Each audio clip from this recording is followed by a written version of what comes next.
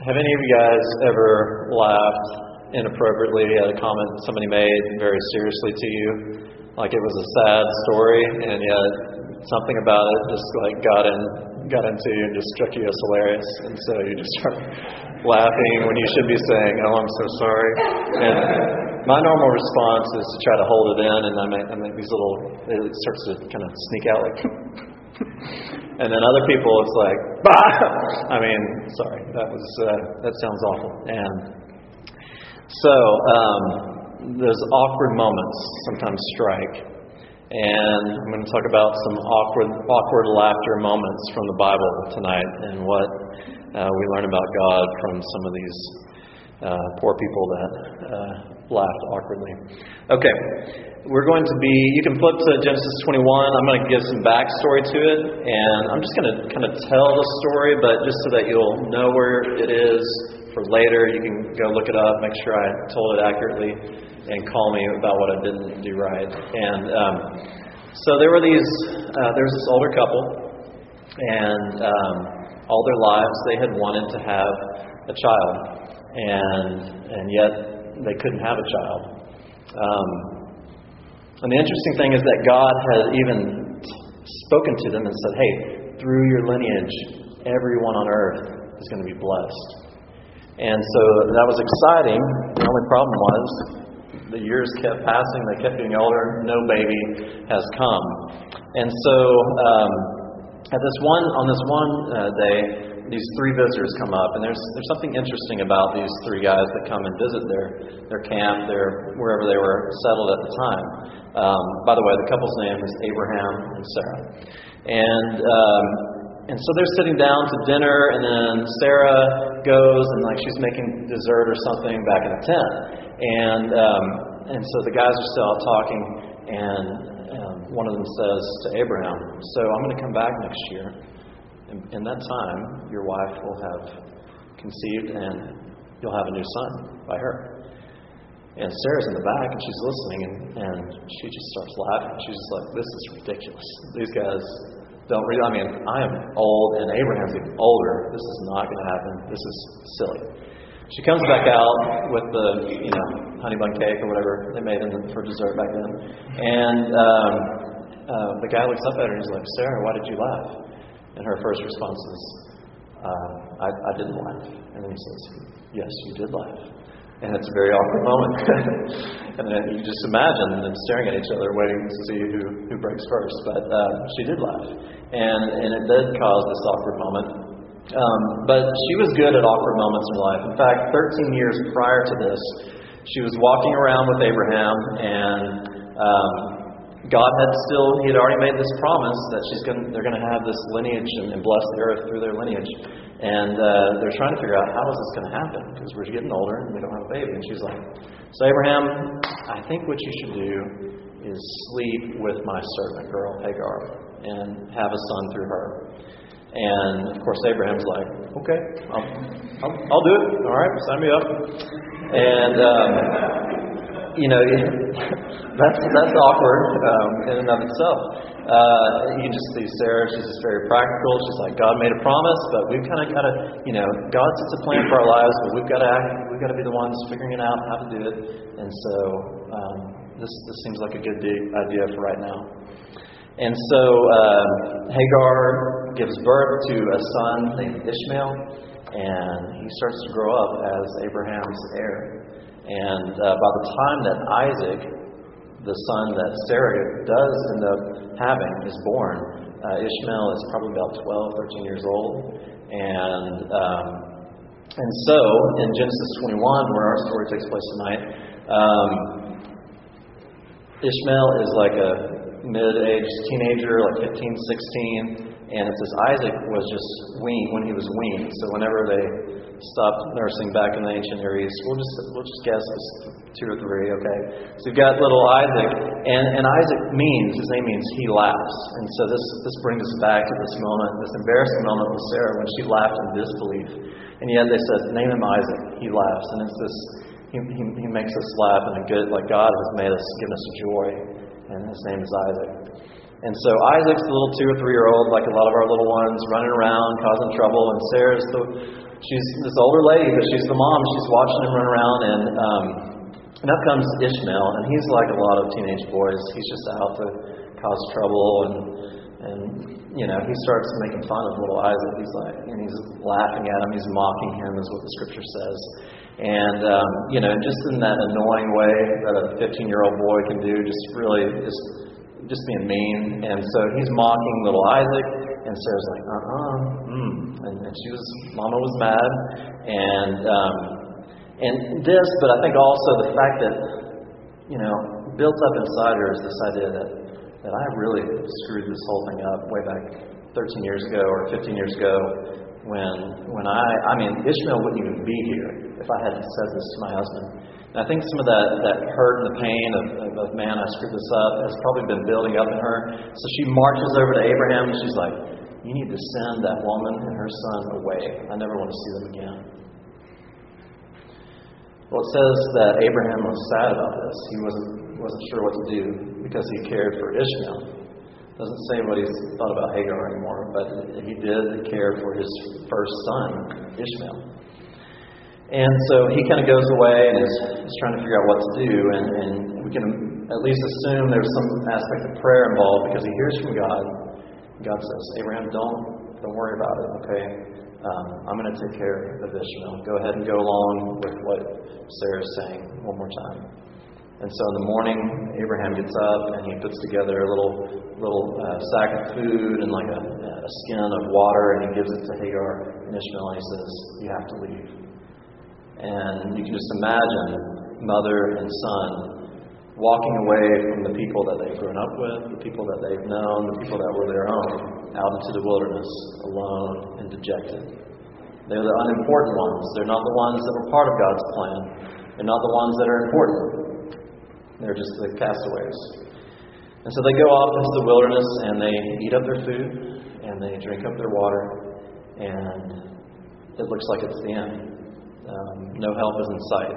And so Hagar looks at her son, and they're dehydrated and they're famished, and she can't bear to watch this anymore. She puts him under a tree in some shade, and she says, just stay there.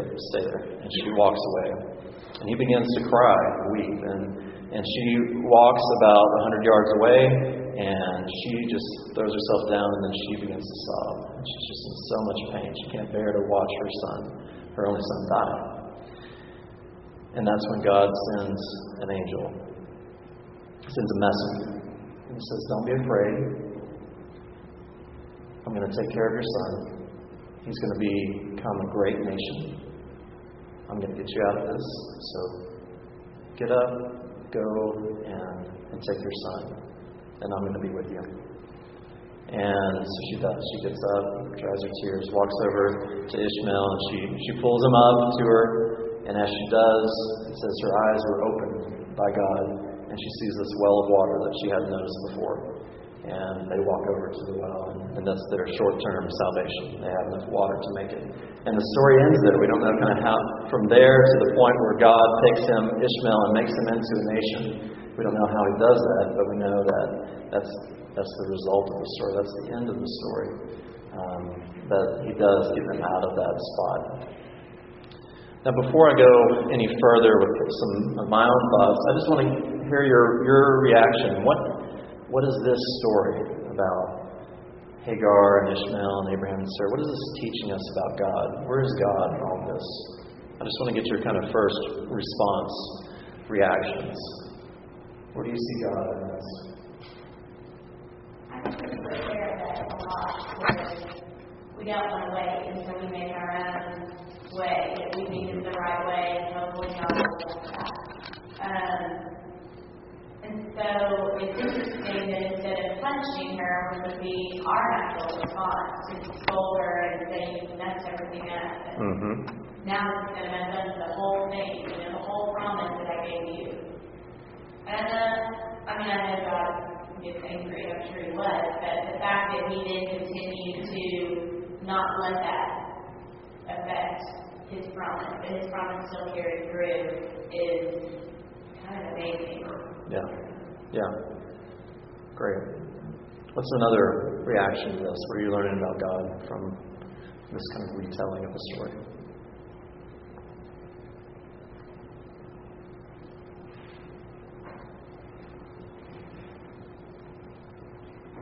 it's interesting how even with Sarah making this kind of mistake, kind of going off on her own, that God used that to make a nation, another nation. And that, I don't think that was just sort of like a contingency plan by God, that he's like, oh no, wait, Sarah messed up, I gotta fix this. I think that was still, his plan along the way. He knew all the way back when Sarah was laughing that, this is what it's going to lead up to, and that, it's just amazing to think that, we it's like we have this perspective that, when we make, when we're making plans, that we're afraid that we're not doing God's will and this and that. But, I feel like God He knows exactly where we are and we're exactly where He wants us to be, at all times. That He knows, the decisions that we're going to make and the message that we're going to have, and He's going to use that to redeem us and to glorify Him. So, God's not surprised when we make dumb choices. And that's one thing that I think is one of the first things that I was getting out of the text is that the choices that we have do have consequences. I mean, Abraham and Sarah, they made a bad choice. It was dumb of Abraham to be like, okay, and then to sleep with Hagar, and then he has a son Ishmael, and then he's got a load of problems in his life because Sarah's mad, Hagar gets mad, and then Ishmael's the son that it doesn't fit in the scheme somehow, and so he has consequences for that, and that wasn't necessarily, from the perspective of God saying, Abraham, I'm going to give you a son. Ishmael was not the son that God was talking to him about, and yet God is not divorced from the situation of this mistake where Sarah and Abraham and Hagar and Ishmael become part of it. God, He works within the fallenness of our world. He works within the brokenness of our world, and He does good things through that. And we're going to sing some songs here in a few minutes that talk about how God reaches into those broken and dark places and gives hope and creates beautiful things. There's one verse in the prophet that talks about how he makes beauty come out of the ashes, and I think that's a beautiful thing because ashes are like death. It's burned up. Our lives are burned up, and yet He can make beauty come alive out of that. I think about how, sometimes we carry it down. We have this tradition of this teaching that because man has sinned, because we have fallen, because Adam and Eve fell, there's a sense in which we have a teaching that God is holy, which is true. God is, and as we talked in 1 Peter a couple months ago, that means that He is good. He is loving to the extreme that it blows our minds. And to get near Him, we're like, oh, I'm not like you in that way. But that love defines His holiness. But to even think about, God wants to communicate that love and who He is to us. But so often, it's hard for Him to, because if He communicated it too strongly, it would be like we were forced to respond back to Him in either fear or in I love you back, just because it would just be immediate. We couldn't help it if He did it too close. And so He holds back. He doesn't make His presence so obvious that it forces everybody to come to Him.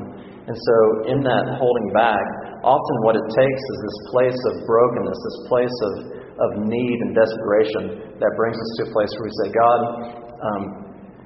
I need you. Or you're just crying sometimes. You don't even have the words. Or you say, God, I've made a mess of things. My life is jacked up. It is bad. And I need help. I'm sorry. And that is so often when the love of God, the power of God is revealed in those broken, desperate times. When He says, I love you, I forgive you, I'm making you into something new and beautiful.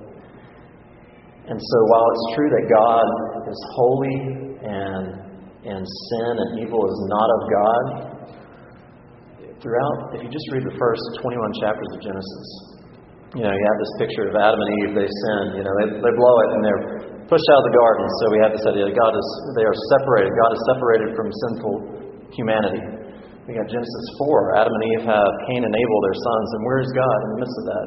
He's down talking to Cain, trying to get him to not screw up and make a bad decision. Well, Cain still does it. He kills his brother Abel. Where is God? God surely would be gone now. He would be separated from evil man at this point. But he's still in conversation with Cain. It's not a pleasant conversation, but he's still talking with him. And then throughout the story, God is walking with a guy named Enoch. He's walking with a guy named Noah. He's walking with a guy named Abraham. And talking about this closeness of relationship that's so close that it's like we're walking through life together. And these weren't perfect people, but they are walking with God. God is helping somebody named Lot that has very bad judgment and bad decision making. He's helping Sarah, who is a doubter and a critic. He's helping Ishmael, who's kind of a punk kid that got himself in trouble for laughing at his little stepbrother, or however the relationship worked out. God is involved in the lives of broken humanity. And I think the brokenness that happens in the relationship with God because of sin and evil is on our part. The separation happens because we don't look to Him anymore, and we walk away from Him. But it seems like God is always trying to reach His hands in the muck and the mire and the mess of the brokenness of our lives and the world, and trying to make something beautiful out of it, trying to draw us back in. And I think not to express doubt in the whole idea that sin has serious consequences and that Jesus died to deal with those consequences. But I think this story and others in the Old Testament say the picture of God is not just a God that said, "Oh, you screwed up. I'm over here and you're over there." It's like Gandalf from the Lord of the Rings. I struck the bridge and I'm on this side and you're on that side. You evil demon creature. God is pictured as intricately involved in the broken world. Even after we broke it, even after we turned away, God is pursuing. He's reaching in. And so this story is also about that. And then one last point is that, Hagar and Ishmael are not really big characters in Scripture. They're not the main characters in the story. And I don't think God forgets about the people that aren't the main characters. I don't think He forgets about the people that are a mistake. Hopefully none of us have ever been called a mistake, or we've never used that phrase towards somebody else. But, I've seen it just on TV shows and stuff. You were a mistake. But Ishmael, in this case, in one sense, he was a mistake in some people's eyes. But God didn't forget about him. And Hagar and Ishmael, sometimes we might think, this story is about Abraham. It's about Abraham and his covenant with God, and then Isaac's born, and then through this line, then Jesus is born, and then we get blessed because of Jesus. So the important stuff is about Abraham and what happens through him. And the whole stuff with Hagar and Ishmael, that's kind of some filler chapters, just because, we got to have so many books in the Bible, and it's good just to have some small characters in the story. But I think, if we get the idea from Scripture that God only cares about the main characters, about Abraham and David and Jesus and Paul and the Israelites, and that he just doesn't like anybody else or they don't matter to him, I just think that's a bad reading of Scripture. Of course, in a story or in a movie, you're going to get the main characters that play out, and you couldn't go into depth about every single character because it's a story. That's how stories work. But God is not a God that forgets about the people that are on the fringes of the story. He cares about the people that are on the fringes. And a lot of times it's the people on the fringes of the story or on the fringes of society that don't think too much of themselves. They are usually desperate because they're on the fringes. They've gone through a lot of hardship. And so those people are usually ripe for God to say, I want to use you in my story in a special way. And just think about David, who was this little runt of the pack, and God chose him to be the the great king of Israel. He chooses these stinky fishermen from the armpit region of Israel to be his greatest storytellers and ambassadors in his kingdom. He chose, I was reading about Martin Luther, and Martin Luther from the Reformation period, and he was just this no-name monk turned preacher, kind of on the fringes of the important parts of the world at that point. And he stands up to the great powers of his day and the corruption of his day and says, that's wrong. God uses him. God he uses peasants from China and from India in the last 50 years who hardly had any scripture or any knowledge of God, and he fills them with his Spirit and equips them to start some of the most powerful church planting movements in the history of our world that have happened in the 80s and the 90s and in the last decade or so. And God chooses these people that are on the fringes to do great things. And even if they don't, even if the people on the fringes don't make it into the history books, or that he doesn't choose them to do something that is this great, spectacular story, he doesn't forget about them. And so one question I want us to think about is this: who are the people on the fringes of our society in Dallas? And do we think that God will do his most powerful work through the existing power structures of our city? Or do you think that he might want to choose the broken and the forgotten and the outcasts? I'm kind of tempted to think when I read Scripture that God chooses to do a lot of his best work among the people that are on the fringes. And so the question is, where do we want to be? Do we want to be, this is me questioning myself, do I want to be in this comfortable setting where God has to kind of kick me and say, get up, lazy bum, you're in this comfortable place where everything's fine and normal and everybody's like you? Or do I want to look for God in those places on the fringes where people have been forgotten and people are broken and people are addicted and people are poor? I just think that maybe we would find God in those relationships. And of course, God's put us in different circles and friendships, and that doesn't mean you drop the friendships you are in and you find all new fringe people. But there's a sense in which I think we look for God in those people that have been forgotten. We look for his activity there, and I think we'll find him. And so if that sort of thinking or this story challenges you tonight, let's just let God kind of work on us tonight through the rest of our time communing and singing and praying and listening to more story, and let him kind of shape us through this. So Lauren's going to lead us in communion, so come on up.